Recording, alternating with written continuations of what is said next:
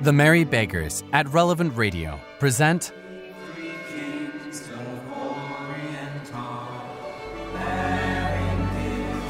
Episode 17, Christmas Abroad.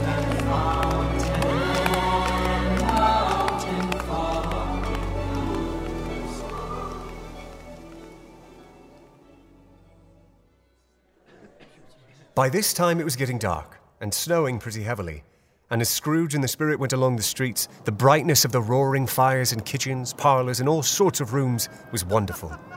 Here, the flickering of the blaze showed preparations for a cosy dinner, with hot plates baking through and through before the fire, and deep red curtains, ready to be drawn to shut out cold and darkness. There, all the children of the house were running out into the snow to meet their married sisters, brothers, cousins, uncles, aunts, and be the first to greet them. But if you had judged from the numbers of people on their way to friendly gatherings, you might have thought that no one was at home to give them welcome when they got there, instead of every house expecting company and piling up its fires half chimney high. Blessings on it, how the ghost exulted! How it bared its breadth of breast and opened its capacious palm and floated on, outpouring with a generous hand its bright and harmless mirth on everything within its reach. And now, without a word of warning from the ghost, they stood upon a bleak and desert moor, where monstrous masses of rude stones were cast about, as though it were the burial place of giants, and water spread itself wheresoever it listed, or would have done so, but for the frost that held it prisoner, and nothing grew but moss and furze and coarse rank grass.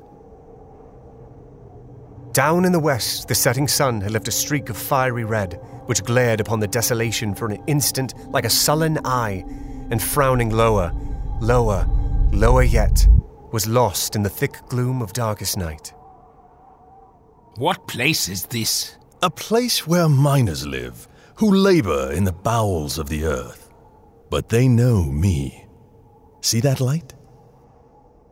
A light shone from the window of a hut, and swiftly they advanced towards it. Passing through the wall of mud and stone, they found a cheerful company assembled round a glowing fire. An old, old man and woman, with their children and their children's children, and another generation beyond that, all decked out gaily in their holiday attire. Saw three ships come sailing in on Christmas Day, on Christmas Day. I saw three ships come sailing in on Christmas Day in the morning. And what was in those ships, all three, on Christmas Day, on Christmas Day? The old man, in a voice that seldom rose above the howling of the wind upon the barren waste, was singing them a Christmas song. It had been a very old song when he was a boy. And from time to time they all joined in the chorus. So surely as they raised their voices, the old man got quite blithe and loud, and so surely as they stopped, his vigour sank again. Onward, hold my robe.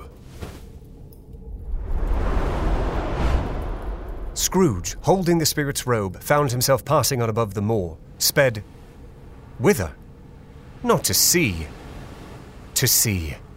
To Scrooge's horror, looking back, he saw the last of the land, a frightful range of rocks behind them, and his ears were deafened by the thundering of water as it rolled and roared and raged among the dreadful caverns it had worn and fiercely tried to undermine the earth. Built upon a dismal reef of sunken rocks, some league or so from shore, on which the waters chafed and dashed the wild year through, there stood a solitary lighthouse. Great heaps of seaweed clung to its base, and storm birds, born of the wind one might suppose, as seaweed of the water, rose and fell about it like the waves they skimmed. Scrooge and the Spirit passed through the lighthouse's wave-beaten walls and found two men, the two men who watched the light. The fire that through the loophole in the thick stone wall shed out a ray of brightness on the awful sea. Merry Christmas, Harry. Merry Christmas.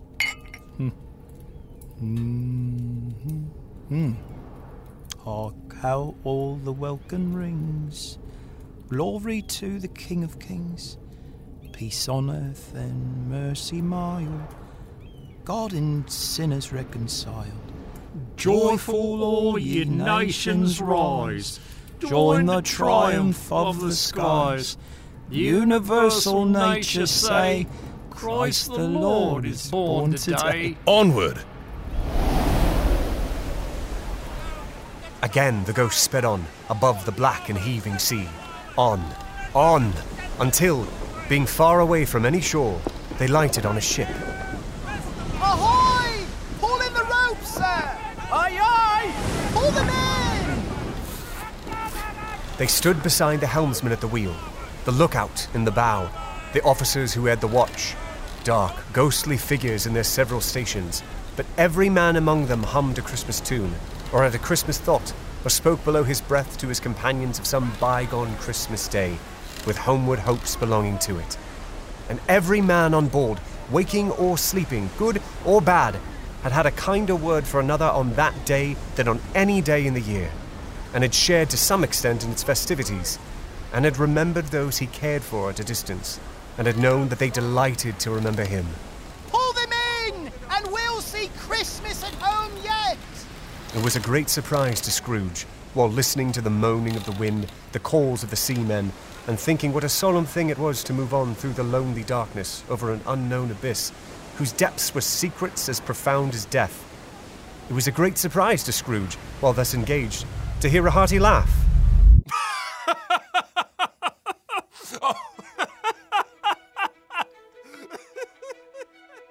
Thank you, dear listener, for joining us as we listen to Mr. Charles Dickens read A Christmas Carol on the Christmas Eve right after it was published in 1843. Tune in tomorrow to hear Mr. Dickens read the next installment. We'll all be waiting for your return to the Royal Victoria Theatre. Have a blessed Advent and a happy Christmas. We'll see you tomorrow. Do you want to hear more stories that bring joy to your family? Go to themerrybeggars.com and click Donate. There's a link in the description to make it easy. Your donations make all our future shows possible. And if you're enjoying this show, help other families discover the Merry Beggars by leaving a review and sharing this podcast. It really helps.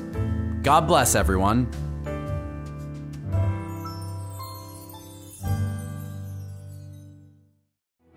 Come back tomorrow to themerrybeggars.com to hear episode 18 of Charles Dickens' A Christmas Carol. Charles Dickens' A Christmas Carol was adapted for radio by Peter Atkinson and Buzz McLaughlin. The narrator was performed by Peter Atkinson. Charles Dickens was Zubin Painter Eddington. Ebenezer Scrooge was Scott Lynch Giddings. Ghost of Christmas Present was Aaron Veach. Fred was Gabriel Fries. Old Miner was Stephen Lee Rich. The Lightmen were Sean Proctor and Morris J. McNicholas. Sailors were performed by Sean Proctor and Peter Atkinson. Sound design by Teresa Ombot and Kevin Conroy. Sound engineering by Kevin Conroy. Casting and production was by Peter Atkinson and Michaela Elise Fox.